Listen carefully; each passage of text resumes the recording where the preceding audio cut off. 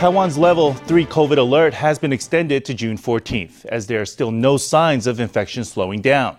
The pandemic alert was originally to end on May 28th. Let's hear from the Central Epidemic Command Center. 所以我们一再强调在目前没有这升级的打算。 Because the epidemic has not worsened rapidly, we want to emphasize that at present we have no plans to raise the pandemic alert. However, the positive rate at COVID test stations is still high, and in many cases we're seeing a long period of time between the onset of symptoms and a positive COVID test, or the release of the test report. So of course there is a possibility of hidden cases out there in the community. Of course, these hidden cases could infect their entire family. The CECC said that classes will stay suspended nationwide until June 14th. Minister of Education Pan Wen-chong has reiterated that parents may take leave to look after their children during this time.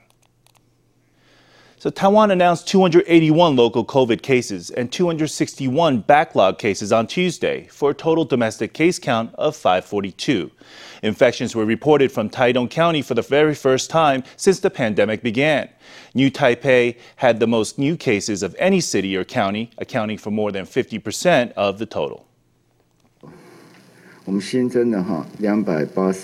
Today we have 281 local cases plus 261 cases from the backlog and 2 more imported cases for a total of 544 cases. With 154 cases, New Taipei accounted for the lion's share of Tuesday's 281 cases. It was followed by Taipei, which had 49 cases. As of Tuesday, the virus has spread to every city and county on Taiwan proper, even the final bastion of Taidong. The CECC said the trajectory of the epidemic will become clear this week. What we're saying is that the trend will only gradually start to emerge starting this week. What we've seen so far is that there hasn't been a sudden deterioration. But what might be cause for worry is, what matters most is how soon we can detect the disease after the onset of symptoms, and how soon we can isolate the case after the detection of the disease. Another key factor is our medical capacity. These variables will have a huge impact. Looking at the latest figures, Taiwan's COVID case count rose sharply after May 14th, hitting a peak of 510 cases on May 17th.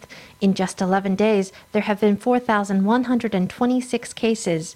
The good news is that the COVID curve has stayed flat. Officials say it's a sign the outbreak is not getting worse, but that more data is needed for a final determination. And for the third day in a row, officials reported 6 deaths from COVID-19.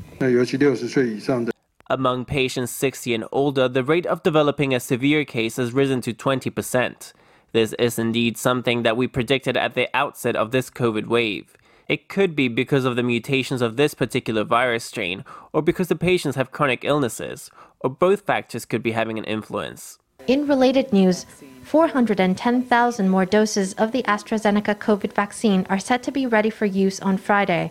Without naming the brands, the CECC said that 2 million more vaccine doses will arrive in June and 10 million doses will arrive by the end of August. So far, some 310,000 people have been vaccinated in Taiwan.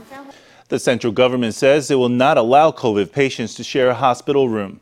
Previously, it required all COVID inpatients to be separated from one another as they're treated inside special hospital wards. But with hundreds of new cases diagnosed every day, hospitals have said they can't keep up with the demand for space.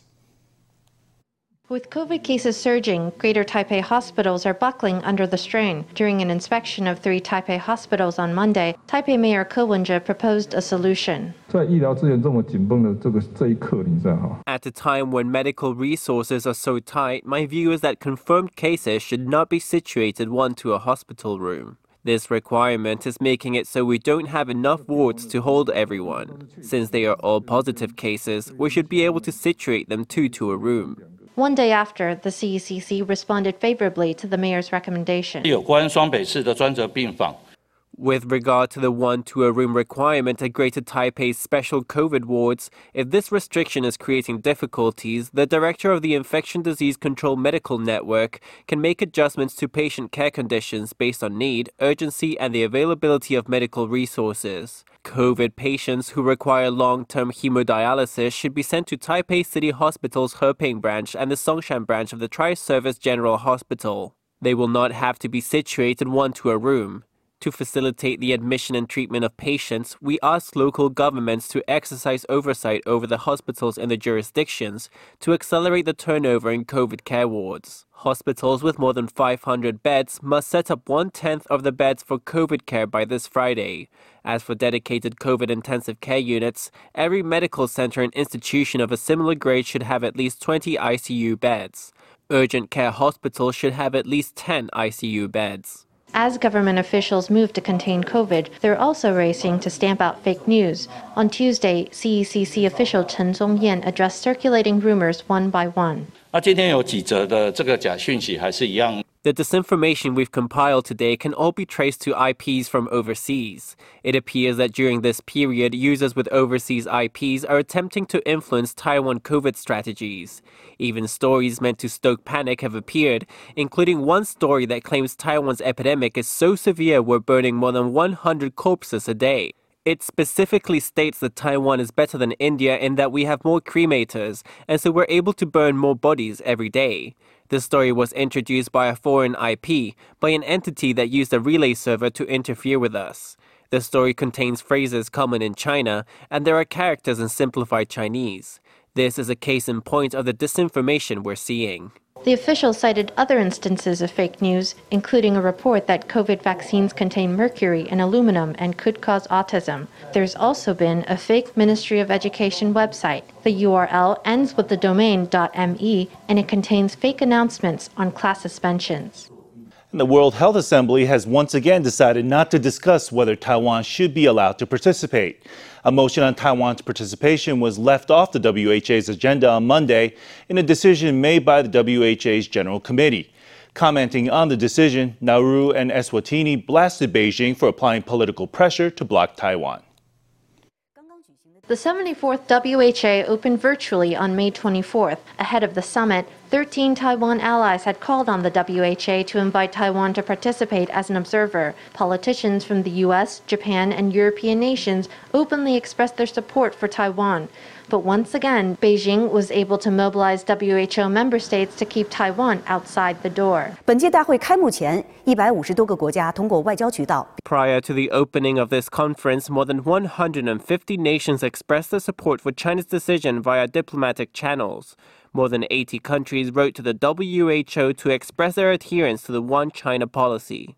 Reiterating the One China principle once again on Monday, China's WHO representative said Beijing had made appropriate arrangements for Taiwan's participation in global health affairs. The statement triggered an objection from Taiwan's allies.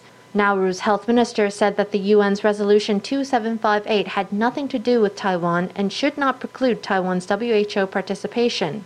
He said that political pressure from any one country should not be a reason for Taiwan's exclusion. The health minister of Eswatini said that Taiwan's WHO bid was a public health issue, not a political one. The world remains in a very dangerous situation.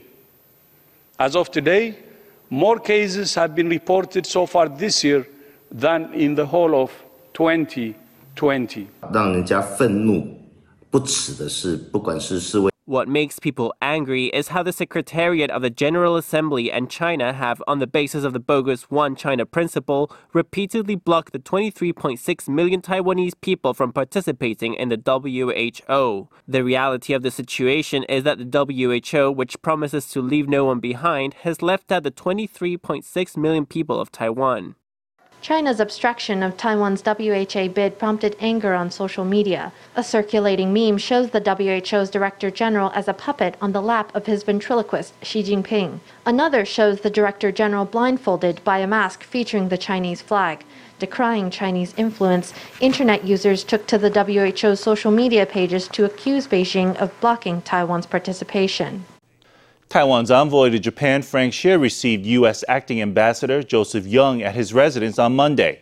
On social media, Hsieh wrote that he shared a meal with the ambassador as well as several Japanese officials. Hsieh said that they also exchanged views on issues including regional peace and prosperity. He said the meeting marked a new start for stronger trilateral cooperation between Taiwan, the U.S., and Japan. The U.S. ambassador also posted about the encounter on social media, writing that he'd had a productive conversation with Hsieh about their shared regional priorities. With Taiwan's COVID cases on the rise, pandemic insurance has soared in popularity. According to the government, nearly 3 million pandemic policies have been sold so far this year. But the Consumers Foundation warns the public to read the fine print carefully before they buy, because there could be exclusions that end up costing big bucks. With COVID cases rising, sales are sky high for pandemic insurance. The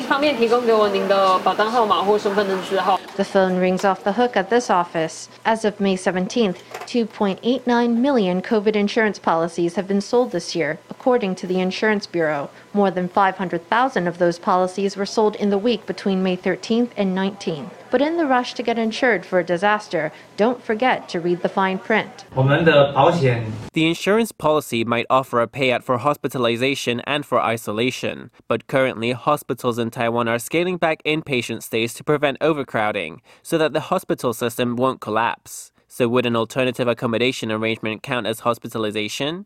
The Consumers Foundation points out that, per CECC orders, hospitals are prioritizing severely ill COVID cases for inpatient care. Those with mild symptoms or none at all are likely to be housed in centralized quarantine facilities or in designated quarantine hotels. Whether such patients could file an insurance claim could become a future source of contention.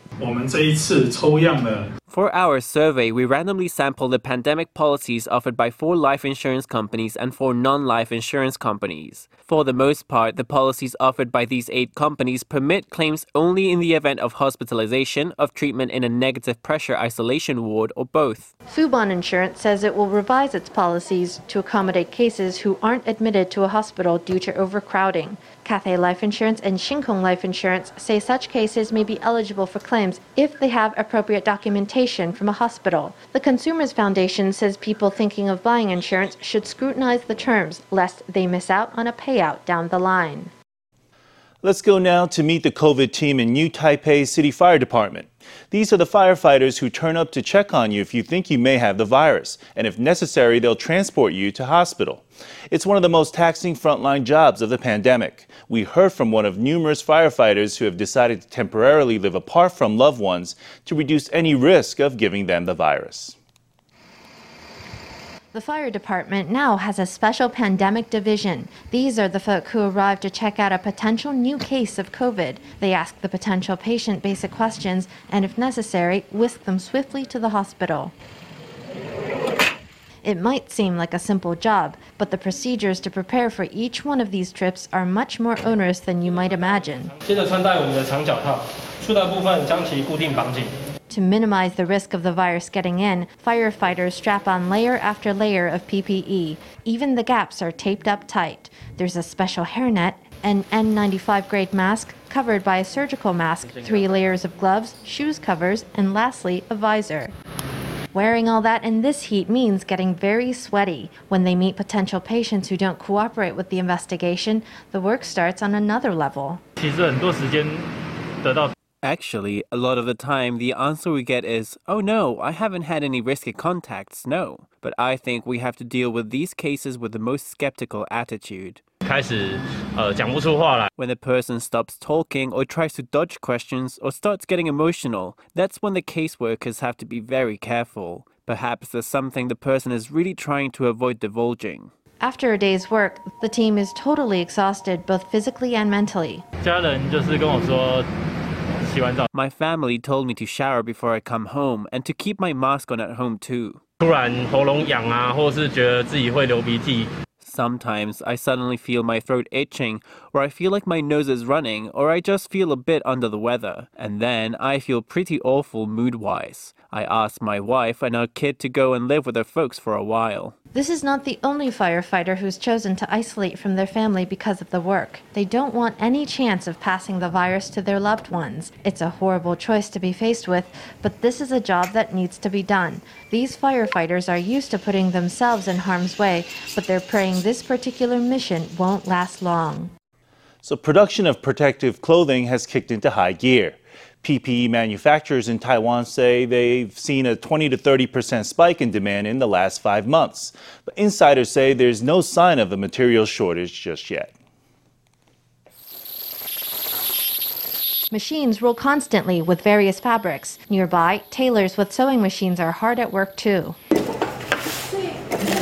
hundreds of blue isolation gowns go through this sewing machine in a day. As COVID spreads, demand for protective clothing has gone through the roof.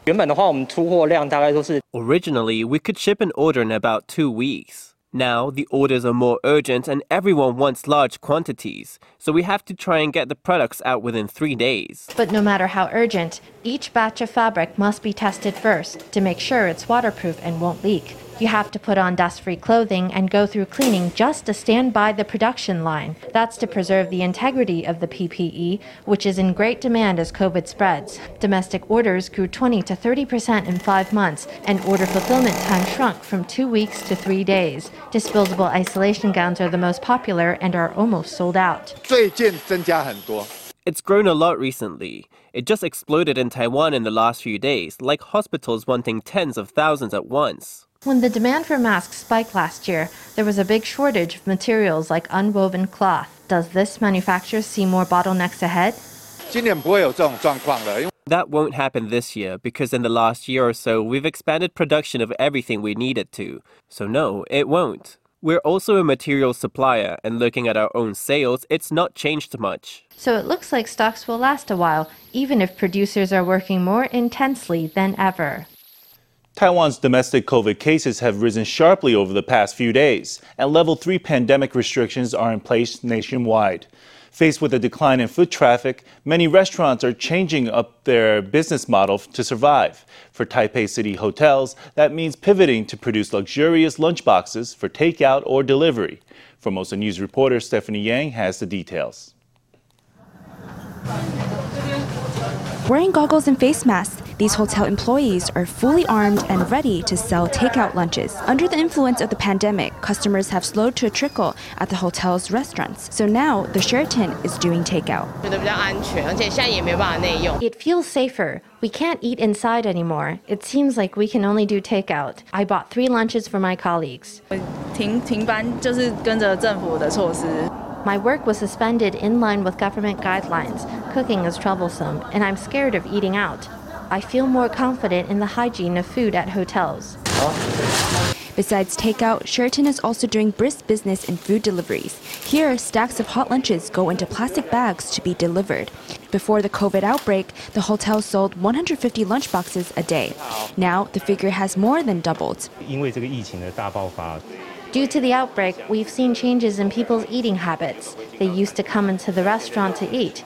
Now they're choosing to stay at home or to come out to get these simple lunch boxes. The Howard Hotel is also selling bento boxes, dim sum, and bread. The Regent Hotel has launched a 5-star gourmet delivery service. A drive-through service is also available. We also have a drive-through service at our side door. This means that customers don't need to get out of their car. They can pick up their meal right at the counter. In addition, we can also ship gift boxes. Just give us the address. We provide a home delivery service for frozen foods. The most special thing is that we have our own delivery team. We don't need to go through other platforms. Since the start of this week, because we've launched a very complete takeout and delivery service, our takeout and delivery sales have grown by 30 to 40%. The Ambassador Hotel is also doing takeout, while Shangri-La's Far Eastern Plaza Hotel has launched Chef Selections lunchboxes. Due to the pandemic, 5-star hotels are getting creative to keep businesses going and to keep their patrons safe. Formosa News, Stephanie Yang, Zong Shuhui in Taipei. Well, it's been a hot week, and for frontline workers working in heavy protective gear, it's particularly tough. At least 2 fire department personnel have suffered from heat exhaustion after working in the extreme conditions, including the driver of a fire department COVID van. But even after having to take a break to recover, they're willing to get back to service when they're needed. A firefighter lies in bed with an IV drip. He's been knocked out by heat exhaustion. This video moved viewers to donate cooling jackets to the fire department. This cooling jacket was donated to us by a kind-hearted citizen who appreciated that we go out to serve as firefighters in the hot weather. You can put 2 cold packs here, 2 at the top and 2 on the sides, so 6 in total. With this on, you immediately start cooling down. It's even better when you remember it's a gift from an appreciative neighbor. But it's not just firefighters who can do with encouragement. For the drivers who drive the fire department COVID vans, wearing full PPE on the road is a tough job. One driver has already suffered from heat stroke, but Zhao Yiyan told us how, as soon as he recovered from the episode, he volunteered to get back to work. When you're wearing the full PPE, it's a bit difficult to breathe. The company told me to take a couple days off. I said, no, it's fine. If you need me, I can keep working. My mom and wife both said, it's so dangerous, don't do it. I said, the pandemic is really bad right now and they need drivers like us. That's the kind of selfless service frontline workers are showing all across the country. But while the work must go on, any way to cool the heat is a blessing. Taiwan received strong afternoon showers for a second consecutive day on Tuesday. Downpours were concentrated over the east coast as well as mountainous areas of central and southern Taiwan. Kaohsiung's Neiman district had most of the rain accumulation, recording more than 80 millimeters. Pingdong and Jiayi also saw more than 60 millimeters of rain. Forecasters say more rain is due in the coming days. 下一道锋面将在下星期天接近，星期一开始影响。 The next front will approach Taiwan on Sunday and its effects will begin manifesting on Monday. We expect that from Sunday to Monday, the western half and the northeast of Taiwan will get intermittent downpours and thunderstorms. Hualien and Taidong will also see localized showers and storms. Forecasters say they expect waves of rain starting Sunday as a new front drapes itself over the island. But it's not clear yet how much rain is in store for the drought-stricken south.